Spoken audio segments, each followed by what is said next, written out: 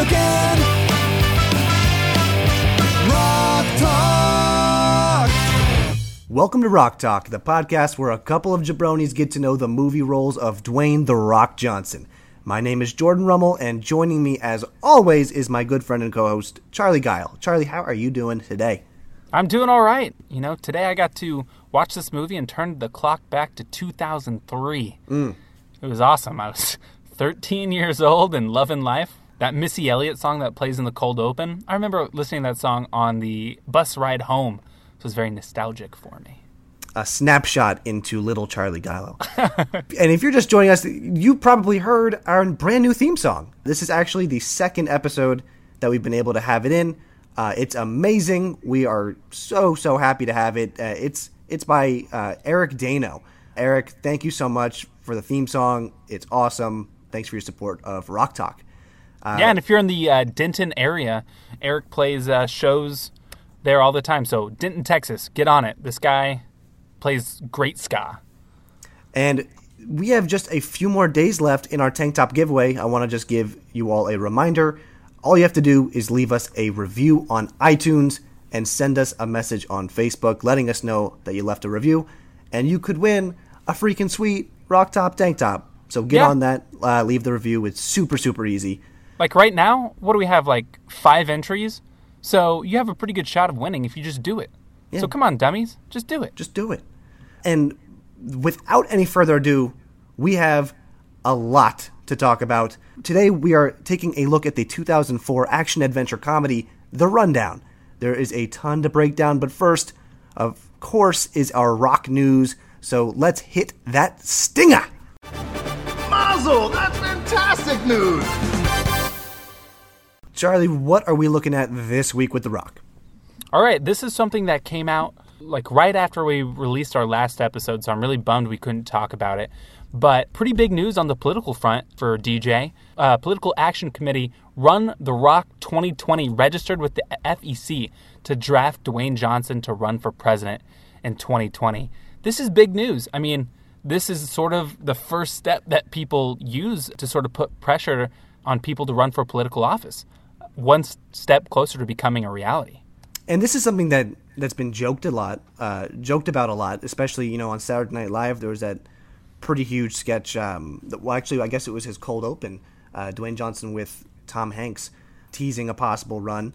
And to me, what's the craziest thing about this is that I don't know. I think it could actually happen. I think that Dwayne Johnson's got a broad enough appeal. It kind of eschews any kind of polarization, and I think he's kind of well loved. He's got charisma. He's got the name recognition. I don't know. I think it's very much in the early stages, but I think it's a real possibility. I think at this point, it's so cool to like hate on things that like pretty much the only 3 things that we haven't ruined yet are like pizza, donuts, and The Rock.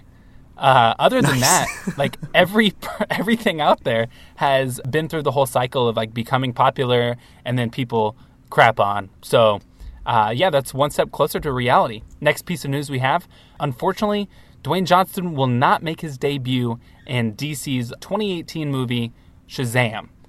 He's been linked to the role, the supervillain Black Adam, since I think as far back as 2008. He has signed on to do it. He's Instagram pictures of him at DC creative meetings. So he's fully on board to play that part, but it looks like we're not going to see it in Shazam. The director said that it probably won't happen until Black Adam's standalone movie. I don't actually know that much about Black Adam or Shazam, so I can't really expand too much on that, but it feels pretty appropriate because it's currently like Comic-Con. So yeah, I have to say I don't know too much about the Shazam lore either. I will say when I first took a look at this link, I read this incorrectly. Thought it said Kazam. Oh my gosh. Which, if there was a remake the of Rapping Kazam, Genie movie? Yes. Oh, yes. Is there any other? I could see Dwayne Johnson in a remake of that. Yeah, he'd be better than Shaquille O'Neal. But no, this is Shazam. This is something completely different. Bummer. And hopefully DC gets their act together when it comes to movies by the time Dwayne Johnson comes around, because Batman vs. Superman, not great. The new Justice League trailer that dropped yesterday doesn't look great either. So, I gotta say, that Wonder Woman, I thought. Yeah, that's true. Wonder Woman was excellent. It's a fun movie, so maybe they're turning a corner. Yeah, you never know. And this is something that I actually thought was really interesting. So The Rock gave an interview to Muscle and Fitness magazine, and he dropped the news that he had considered joining the UFC 10 years ago, which is huge news. I mean, we could be living in a world in which we don't think of Dwayne Johnson as a movie actor, but rather as a UFC fighter. What do you think, Jordan? This, to me, is such shocking news. I can't even imagine him in that world. It's kind of, you go from, WWE, it's against sports entertainment. I mean, I wouldn't be surprised if he had done it, but it's such seems a like weird a logical alternate universe to think about. When you think 10 years ago, you look at the films that came out, 2007, you've got The Game Plan, which I feel like he would have had to have done UFC before The Game Plan. I don't know. Right. I mean, I don't know how you would transition from Game Disney Plan movies to fighting to the Octagon. And that's, again, I know we mentioned it during that episode, but then you had Get Smart, and then you had Race to Witch Mountain, Planet 51, The Tooth Fairy. This was right in that moment where The Rock was really entrenched in this family-friendly entertainment. The last piece of news we have, just a quick shout-out. This Ballers Season 3 debuted on Sunday. If you watch, let us know what you thought. It's not really something that we've dived into yet, but can't wait to get there. It was actually up for an Emmy. And with that, though, I think it's time for Daddy to get to work. Daddy's gotta go to work.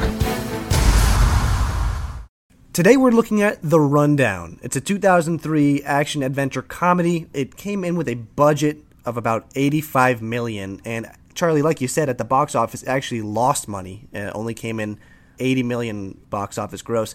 Rotten Tomatoes has it ranked at 70%, so it's actually got a bit of a following. Yeah. Especially for a movie, again, that lost money. It's a pretty big following.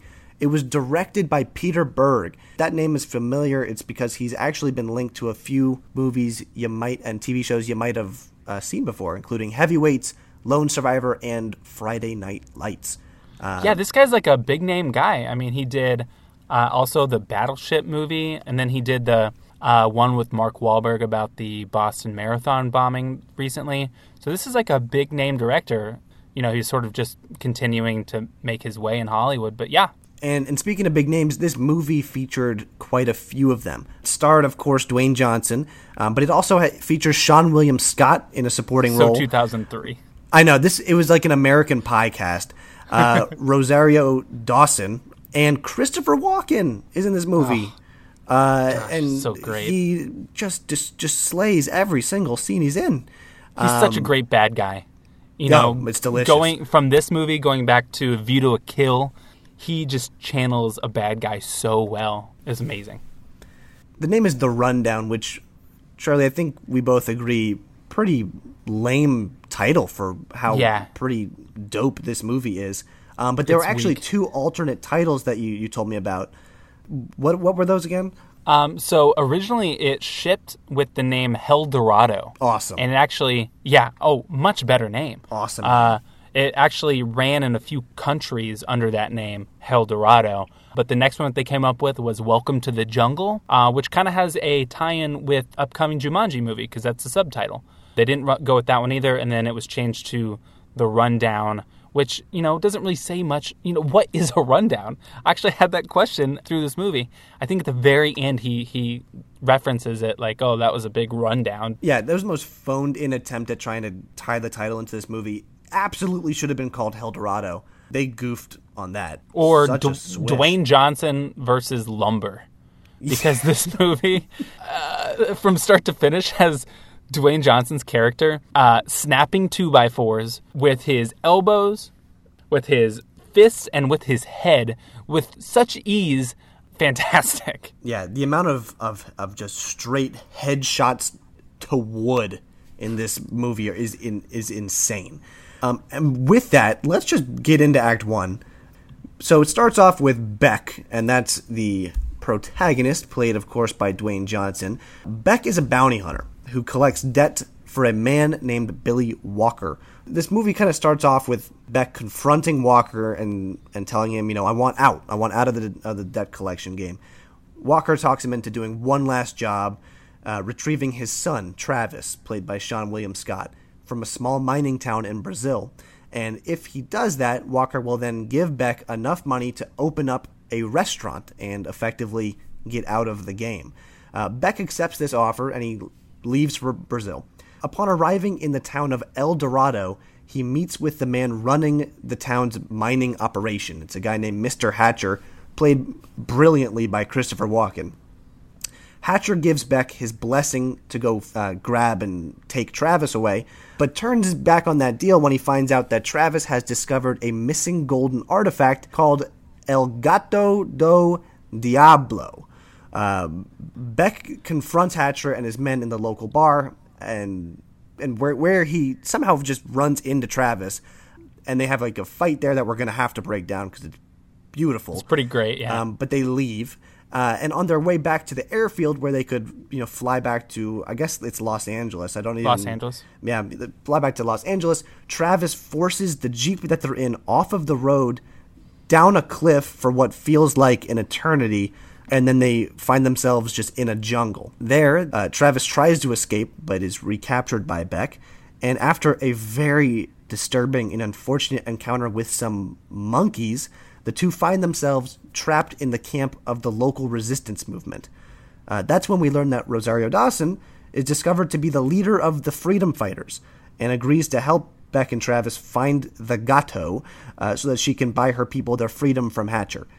Hatcher attacks the camp, but Mariana, which is Rosario Dawson's character, and the guys escape in a boat. A lot of exposition in that first act. Yeah, a lot of setup. If the plot sounds a little loose, it's because it is.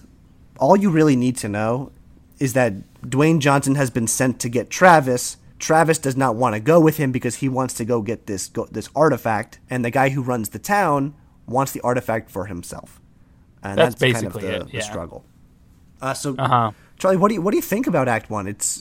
There's a lot of really fun stuff that happens. There are 3 amazing fights, and I think the fight scenes are really well choreographed. It's something that, honestly, we don't really get like these extravagant fight scenes with Dwayne Johnson movies too much.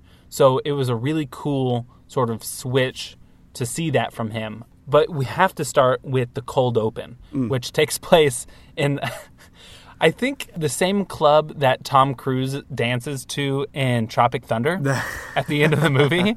It's very much like that. There's this big fight scene to a Missy Elliott song, like I said before. You get this bizarre Arnold Schwarzenegger cameo. Yeah, where did he come from? Why was he in this movie? I have no idea. He tells Dwayne Johnson to have fun. He passes him in the club and says, "Have fun." What? Such a weird cameo, but like perfect for this movie. Yeah. So the backstory behind that is that for the 2003 Super Bowl, Arnold Schwarzenegger was shooting a Super Bowl commercial where he played the Terminator. Anyway, it was on the same lot that they were shooting this movie. So the director talked Arnold Schwarzenegger into doing just a walk-by cameo. But there's no when I saw that, I thought maybe Arnold had been in a similar movie and this was a callback to that. It's just, you're saying it's literally they were just in the right place at the right time? Yeah. Oh my God, I love that. And so, Dwayne Johnson fans like us can sort of interpret his line, have fun, as sort of the passing of the torch for action movies. Arnold Schwarzenegger, huge absolutely. Name, massive name. At this point, he's getting older, and who's the next action star, up and coming? That very well, at least in 2003, could have been The Rock. So I thought it was kind of a cool moment, a little bit bizarre.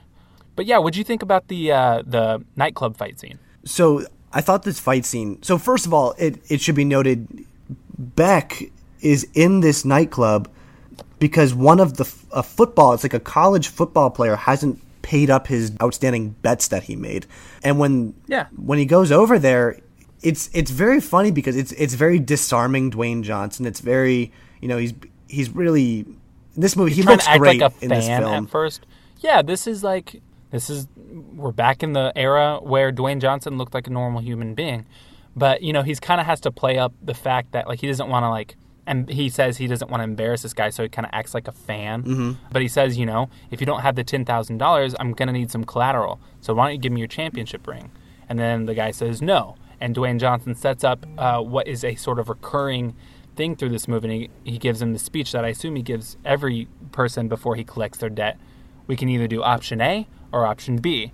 Option A, you come with me and you give me what I want. Option B is we do it the hard way. And so, obviously, in this scene, the guy says, well, I'm going to take option B. Well, then Dwayne Johnson proceeds to knock these 7-foot football players out. And then pretty remarkable fight choreography. For sure, he uses a turntable like a frisbee. So they're playing they're playing Get Your Freak On, and then Dwayne Johnson rips the frisbee off of the DJ's table. The music cuts out, and then he uses it like a frisbee to take down the guy. It's amazing. He's going after. It's great, truly amazing. And then he drops the line, "You should have taken option A." And then, cool. so I gotta say that one-liner is just so sweet. Like for this movie, this movie, it's a lot of it is kind of corny, but it's so beautiful. Like that was such an easy catchphrase. It just works. This whole film, so many different things about this movie just work. Yeah, it doesn't take itself too seriously. It's a lot of fun.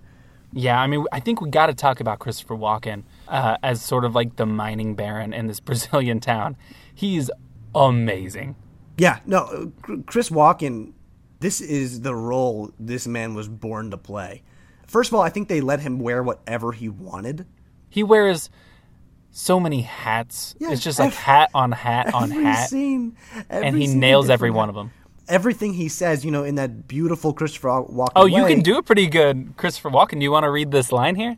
When a man of your dimensions travels all this way, it arouses the curiosity. That was really solid. I can't do a Chris Walken to save my life, but that was good. And that, by the way, is an actual line. It's pretty much like the first line that we get from him. I feel like he rewrote his entire part in all of his lines. Like he just was going to say or do whatever he wanted. I wouldn't be surprised. And also the way he saunters, it almost looks like he's dancing the way he moves in this movie. It's just great, but he plays this villainous role. He plays it up. He turns the dial to a 10. Like it's just so fun. It's insane, but it fits this movie.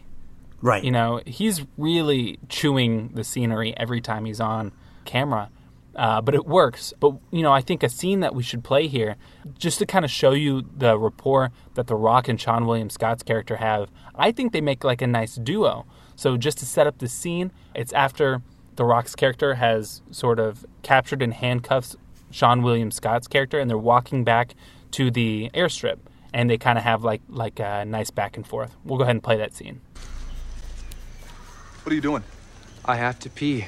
Pee in your pants. Move. No. I've let you push me around this jungle for like 5 hours. You've been very aggressive, and I'm not taking another step until you let me pee. If you want to keep on going, you're just going to have to carry me, and I guarantee I'm going to pee on your head. You threatening me? You threatening me with pee? Well, yeah, if you don't let me pee here. Fine. You win. Pee. Will you unzip me? No, I'm not going to unzip you. You want to pee? You have 30 seconds. How am I supposed to pee with my hands cuffed behind my back? Find a way. Pee. Come on. Don't make it weird. I was actually very pleasantly surprised by how well these two actors, got along in this movie. I thought that the chemistry, I have to say, I was kind of nervous about Seann William Scott in this role. I think that he's either, a lot of fun or really annoying. You have American Pie on one end and you have Goon on the other. But I actually thought that they, as you said, I think that they actually, Beck and The Rock and Seann William Scott actually work really well together in this film. Yeah. They definitely fit their roles of like The Rock is like super bodyguard type that doesn't show a ton of emotion. He's just there to do his job and to get out. And Seann William Scott is just like this pest, this wise guy who they make a point to say that he dropped out of Harvard. Like that was like backstory we really didn't need. But but he's kind of like a wise guy with a heart of gold, because one of the things he says is like, oh, I don't even want to sell this golden shrine El Gato, or the Gato, which is a stupid name. Yeah, and why do they keep calling it the Gato? Why not just call it El Gato? Right. Or name it something better. I don't know. El Gato do Diablo, like. Seriously, I mean, that's the lamest. And but for some reason, it really drives me nuts that they won't call it El Gato, especially because, as we learn in this same act, Seann William Scott has a full grasp of Portuguese. So it's not as if he doesn't speak the language. He's just choosing to call it the Gato. Yeah, exactly. Like, what are you doing? Yeah, and I think even Rosario Dawson's character, Mariana, calls it the Gato, even though she's from Brazil. But I really do like her character. She comes in and you find out that, because at the beginning of the movie, she's just like a bartender, but you find out that she's actually the leader of these rebel forces that are going against Christopher Walken's character. So she's like she's like a strong female character, which in a lot of these action movies, especially from this time period, you don't get just a ton of that. So I thought that was really cool.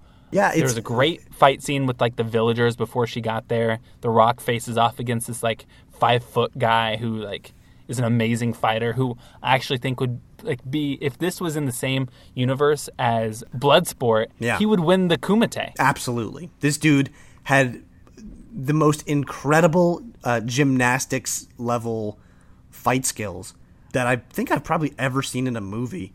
And when we say that these all three fight scenes in this first act are incredible, every single one is truly spectacular. Like, choreographed. They just destroy this huge bar in a fight scene that goes on for like 12 minutes, it feels like. And they're just the zooming in and out, the level of like, there's like whips. This movie had so many whips. Oh, the moment where The Rock takes like a table and throws it at one of the bad guys who has a whip, and the guy whips the table in midair, splits it in half, and it goes on either side of him, and just like gives The Rock this smirk. It's so cool. It's so cool. And then this jungle fight, we're talking about this little like jungle fighter. That's a fight scene that goes on for at least 12 minutes. It's riddled with slow-mo, like Matrix, like bullet effects. Yeah, gravity is like unreliable in this. It's to not say a the constant. Least. The distance that people leap in this movie and get punched and thrown. Yeah. Oh my it's God, amazing. But like I said, it just goes back to like, this is something that we don't get a lot from The Rock's action movies. He and his cousin, the stunt double, are constantly involved in these huge set pieces that involve The Rock falling down a hill for 45 seconds at least. I mean, it's absurd. That scene is nuts. That's when it's like that scene in Hot Rod where Andy Samberg falls down a hill for like 5 minutes. Almost that bad. But it's what is hysterical. They're playing it so straight. Like, again, and this is the scene in which, again, where Travis is trying to prevent Beck from taking him back to Los Angeles. So he deliberately throws the Jeep that they're in off this cliff. What I love about this movie... Also, what a dumb move. But what to me is just so amazing is that on the way down this cliff, which, like you said, it does last like a minute, it's just absurd. We're seeing like The Rock smashing into branches and trees and rocks, and we're seeing Seann William Scott smashing into the cliff and smashing into the rock. Like this movie, like they wanted to inflict as much pain to every main character as possible. Oh, on these stunt people, these poor stunt people. And actually, the stunt double, he broke his ankle doing this movie. Ugh. Yeah, and honestly, I'm surprised it wasn't more than that. No, it's the potential for harm seems limitless in this film. I also wanted to just note, you noted the choreography, how this is kind of a unique thing for Dwayne Johnson movies. It's just so accurate the more you think about that. You look at anything he's done in the last decade. G.I. Joe, Fast and Furious series, San Andreas, like he does a lot of work with guns and tanks and explosions, cars. Yeah, but not hand to hand. No, the only thing I can even think of that really comes to mind is in Fast 8 and in Fast 5, I believe. Oh, when he fights Vin Diesel? When he fights Vin Diesel, and then right, later, but that's less like hand-to-hand. That's them just throwing each other to concrete walls. Yeah, that's true. It's mostly them just destroying a garage.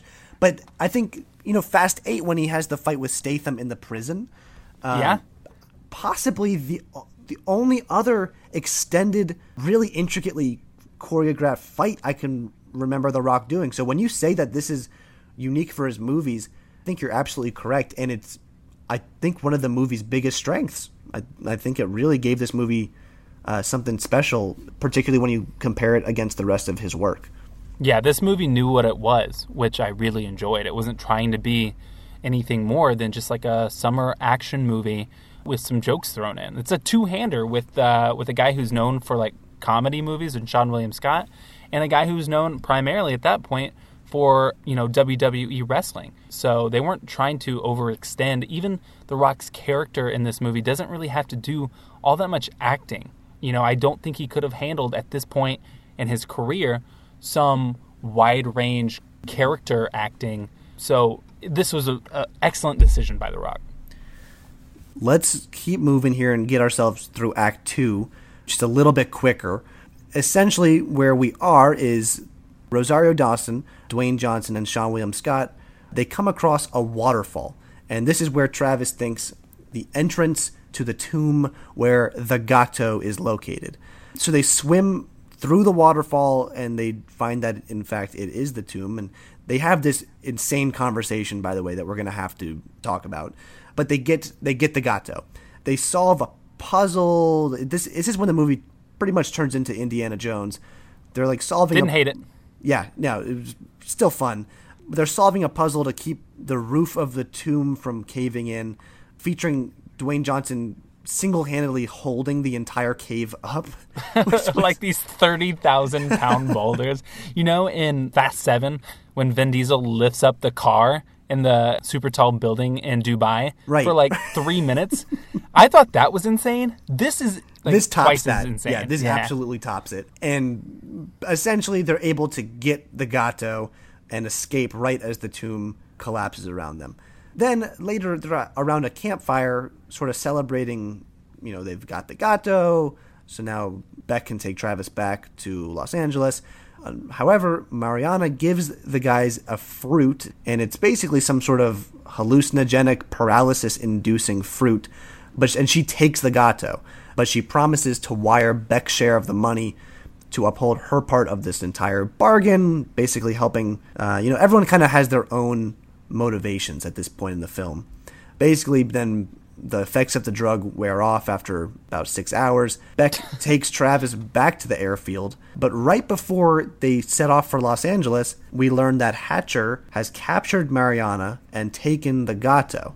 Since Beck is a man of honor, he decides that to uphold his side of the deal, he has to rescue her and reclaim the Gato. A few different things happen here. First, let's talk a little bit about the entire waterfall, swimming, and tomb scene.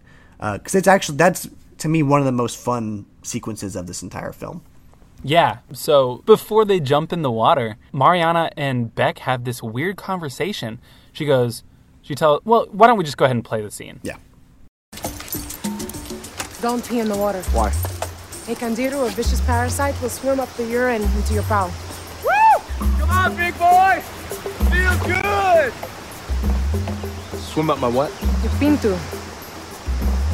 It'll swim up your ding-dong, and once it gets in, we can't get it out. Woo-hoo-hoo! Come on! Woo! Well, then what? They have to amputate. Okay, so I know the Dwayne Johnson has some crazy lines in his films. This has got to be up there with one of the weirdest. Why does he keep asking her, oh, well, why can't I pee in the water? If somebody tells you not to pee in the water because there are parasites in the water, you should get it. Like, that should be enough for you. But Right. he keeps, like, wanting details. And then oh, my gosh. it's crazy. So, like, he's about to get into the water right before they have this conversation. So his pants are around his ankles, having this conversation with Mariana. At the end of this, when he decides he doesn't want these, like, penis parasites, he, instead of just, like, agreeing not to pee in the water, he pulls the pants back up and, As like, if that zips will it, do like, really, anything. Like, right. Like- Like, what are you doing? If you don't, if the water, like, his pants are still going to get wet. There's still going to be water inside of his pants. So it's crazy to me that he would even think of that. It's funny. But one of the things I didn't really love about this movie is the Scottish pilot. We haven't talked about him yet. Oh my God. But he makes a couple of appearances. First of all, the most Scottish person in any movie ever. Yes. Okay. Yes. Why? Okay. You can he hardly fulfills understand every him. stereotype you could ever imagine. Yeah, you can't. I didn't understand a word this dude said the entire movie. It was And just- we'll find out later, he brought bagpipes to the jungle. yeah, again, and a full And a kilt. Yeah, it's like why? Why? It's funny you bring him up. Like, it's when we learn that Hatcher has kidnapped Mariana. It's the pilot that seems to be aware of all of this, which Yeah, is just weird. how does he know? Yeah, like why is he the informant? Did news get back to this pilot guy before? Because he's just been waiting out at the airfield. Yeah, to take them back to Los Angeles. Yeah. Very weird. And also, I gotta say, I know that this, the plot of this movie is not what makes it such an amazing movie, but the fact that we spend the last 45 minutes of this film learning about what a badass Mariana is, and then suddenly she just gets kidnapped, like literally. And we don't even see it. Right. It's just two off lines camera. of dialogue. She's been captured, and suddenly she's like the damsel in distress, which I just was annoyed by because she kicked butt this whole film. She outsmarted She saved Beck their and lives. Travis. So kind of a weird turn. I get that they had to do it. There had to be some reason to pull them back, but it does allow us to at least get into Act 3 here. Beck and Travis are preparing for now this final showdown with Hatcher and his men. They decide to use a strategic stampede of cows to cause chaos in this town and somehow pick Hatcher's men off one by one until essentially it's just Hatcher. In the middle of this action, Travis grabs the gato and he starts to take off with it. Beck, on the other hand, is still very much in the fight and doesn't use guns. It's another weird thing about his character that isn't really talked about until now. He's apparently he's basically a mercenary, but with a strong aversion to guns, the reason for which is never explained.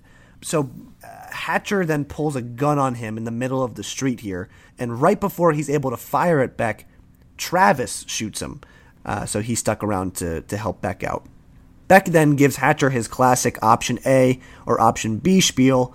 Hatcher has this incredible dramatic monologue confronting the villagers, saying that he brought modernism to the jungle, they should be grateful. He walks off. They all shoot him right there at the end. He takes a few more steps and dramatically dies. Which then, Travis, we have the gato. So he gives it to Mariana, and Beck takes Travis back to Los Angeles to his father, completing the final mission. When the father makes it very clear that Travis is in some serious trouble, Beck tricks him and his goons, essentially, into eating that weird, hallucinogenic, paralyzing fruit, and which allows Travis and Beck to get away, and it kind of sets up a sequel. They have another weird little almost fight scene at the very end, which just cracks me up. But it basically just sets up a sequel, and that's how this movie wraps up. So it kind of ties up the different loose ends. It's kind of rushed, but again, this was a very front-heavy movie, so I actually think that it worked. What do you think? Yeah, I think the conclusion sort of works. I think the final fight scene didn't quite live up to the ones that we'd seen previously. And this whole idea about Beck's character not using guns, to this point we had never really seen that. I think previously he had used a gun in the bar fight. He's on the ground and he unloads the handgun magazine so it skitters across the floor and lands under this guy who's running away, his foot, and so he slips on the magazine and falls. But to this point, that was about the only time we saw him use a gun in any sort of capacity. But he's just making it harder on himself. I mean, at one point he fires a weapon into an oil tanker so it blows up and, like, burns all of Hatcher's men. Like, how is that morally superior to just shooting people? Yeah, and it is so strange. I wish they had explained his aversion to guns with some sort of backstory. I will say he does, in this sequence, there is like a moment where he's like, and now I'm going to use guns. And he gets these 2 shotguns and just goes on a rampage, like right in the same little sequence. Very cool moment where he's reloading the guns by like flipping them around and like off his back and stuff. But it's so weird because they like build up this whole thing about the guns. We don't know why. Then he only uses for him them. just to be like, never mind, I'll do it. Right. Very, very, very weird. Not really sure what the deal with that was. I do think, though, Christopher Walken's final speech, so good. Like, just dramatic and Walken-esque. And I think that we should probably play that one. Let you guys hear yeah, that. for sure. So let's give that one a listen. Hatcher. What? Option A is still on the table. You can walk away right now. Option A doesn't work for me. Before I came here, what did you people have? Face it, be fair. I put a roof over your head, a little coin in your pockets, you barefoot Indians. Didn't have pockets before Hatcher came along. I give you life. I'm the heart in the darkness. Face it. You can't run this thing without me. I am pumping the blood of the modern world into your backward veins. You're stinking. Ingrate. Oompa Loompa. Moron! All right, so that's basically his final monologue, and if you probably caught that he was calling the villagers Oompa Loompas. Oh my gosh. And it's like super racist. But Charlie, you told me there's a weird story to why that term's even in this movie. The screenwriters originally put that in the movie, and Christopher Walken had never seen Willy Wonka and the Chocolate Factory before this movie, so he said, I don't want to say that because I've never seen the movie. I wouldn't know what I was talking about. So the director bought him the DVD, and he watched the movie for the first time in 2003, and then was okay with using it after that. But yeah, I guess Oompa Loompas are basically slaves. Yeah. Oh no, they are candy slaves. Those are which really paints a whole new layer on that movie. I have some stuff to think about.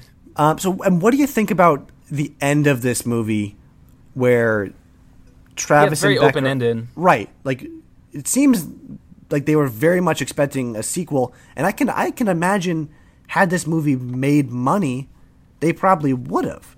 It kind of set up a very easy sequel setup.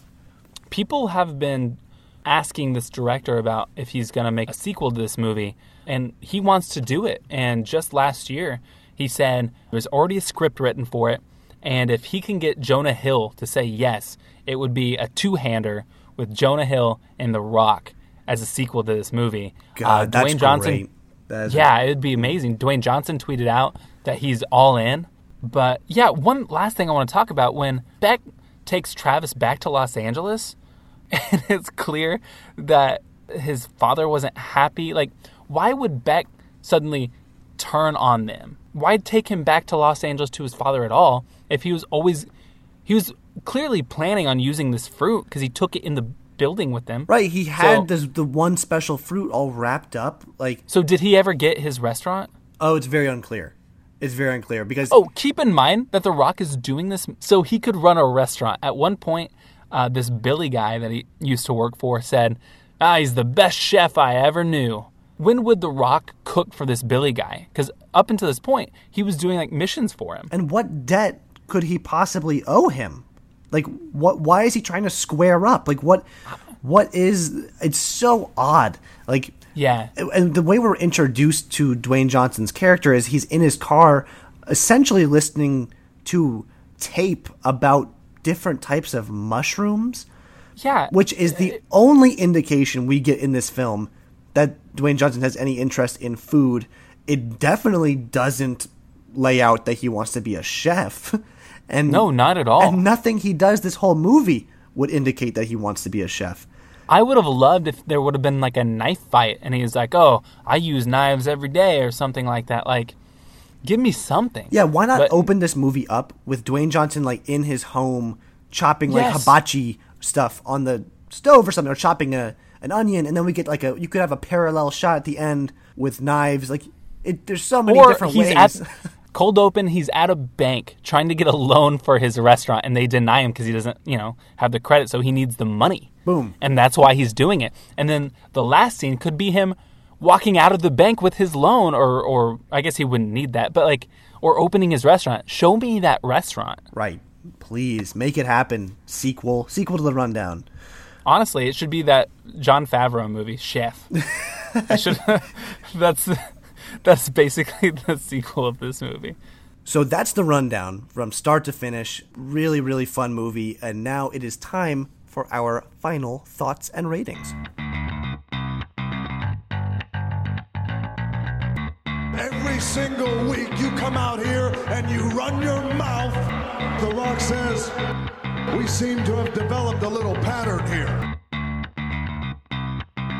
Charlie, what are your final thoughts on this movie?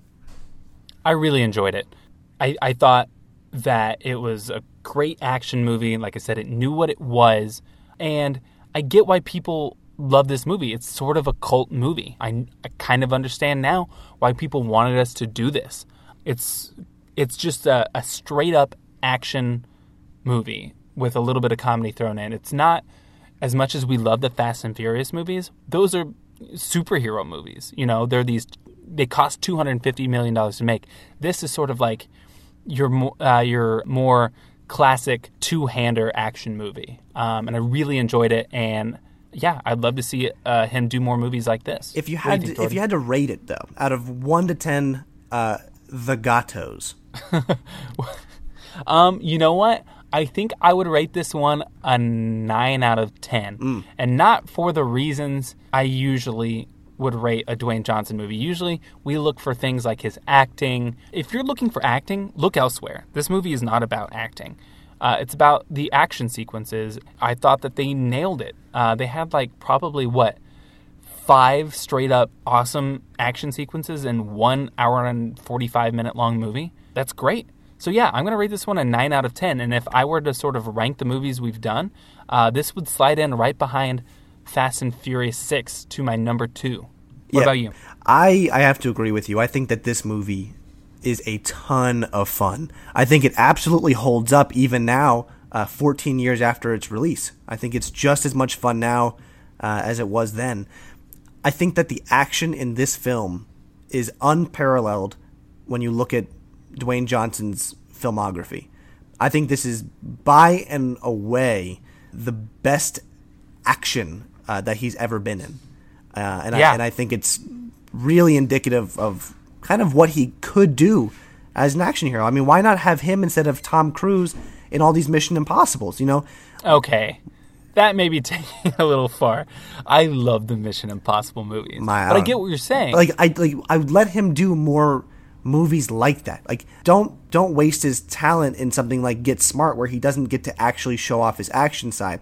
Don't put him in a movie like San Andreas, where it's mostly explosions. He's in a and helicopter big set pieces. the whole movie. Yeah, let him shine in the way and in that Fast he and can. Furious, he's in cars. Yeah, I get it. Get him out of the vehicles and get him in hand-to-hand combat.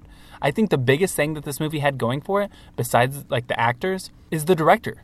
Peter Berg, I get why he's a big-name guy. This movie was very well directed. Yeah, the fight, the cinematography in this movie was startlingly beautiful for what this film was. And if I had to rank this movie, I would probably give it 8 out of 10 The Gatos, just because while it was so much fun, they really did just sort of phone in a lot of the plot and exposition in this movie. I think this is a 9 of 10, sloppy. 10 of 10 movie if we understand more of his character. I didn't really know much about Beck after the hour and 45 minutes. I wanted to learn more about the character of Beck. But beyond that, like we've said, this was simply one of the most fun movies that at least I've seen for this podcast. And that brings us to our final test. It's the franchise Viagra test. Franchise Viagra. So the franchise Viagra test is where we determine, based on Dwayne Johnson's charisma, physique, and how much of an effort he put into the film, whether or not you would want to see a sequel. And although I think I know our answers here, Charlie, what are your thoughts? So the franchise Viagra test basically has 3 sort of main elements to it. First off, we have charisma. I think the banter in this movie between Seann William Scott and The Rock it's nothing like complicated. The dialogue isn't amazing, but I think that they have like a really good rapport. They're able to sort of ping pong off of each other in their scenes, and I think it's great. You get a really great one-liner. You should have taken option A. That's a great line. And I like his cold open scene where before he starts the fight, like he has to act like a nervous fan. I thought that was like some of the better acting he did in this movie. So it definitely passes that part of it. Physique. I think he looks like really great in this movie. This was still pretty early Rock, so he's not massive. But the one sort of knock I have against it is this is before his signature shoulder tattoo. They filmed this movie in early 2003, and he got his tattoo later that same year. So, he looks fine. His hair, it almost looks like a Chia Pet or something. I don't understand how he can maintain such crispy hairlines when he's in the jungle. But, I think it passes just because it's The Rock. Hard work. I think that this movie, pretty much above all, shows The Rock like willing to do these sort of stunt pieces and really go for it. These hand-to-hand combat scenes are amazing. Lots of stunts. His stunt double, his cousin, Tanoi Reed, won Best Stuntman of the Year because of this movie. So absolutely this passes the franchise Viagra test. I want to see a sequel, and hopefully they'll get their act together and make it happen. I could not agree more. This was a fantastic movie and an utterly fantastic performance by Dwayne Johnson. One of the best we've seen. Really impressive body of work, and I absolutely think it passes the franchise Viagra test, and I hope that they come sooner than later to terms regarding that sequel. And with that, that's pretty much it for us today on Rock Talk. Definitely check out The Rundown if you haven't. It's on Amazon. Really just a ton of fun. Couldn't recommend it more if you're a fan of action or if you're a fan of Dwayne Johnson. So, like always, we'll have another podcast out in about 2 weeks. And in the meantime, stay posted on what we are up to on Facebook.com/RockTalkPod and on Twitter @RockTalkPod. And until then, I'm Jordan, joined as always by Charlie. And signing off. That's Rock Talk.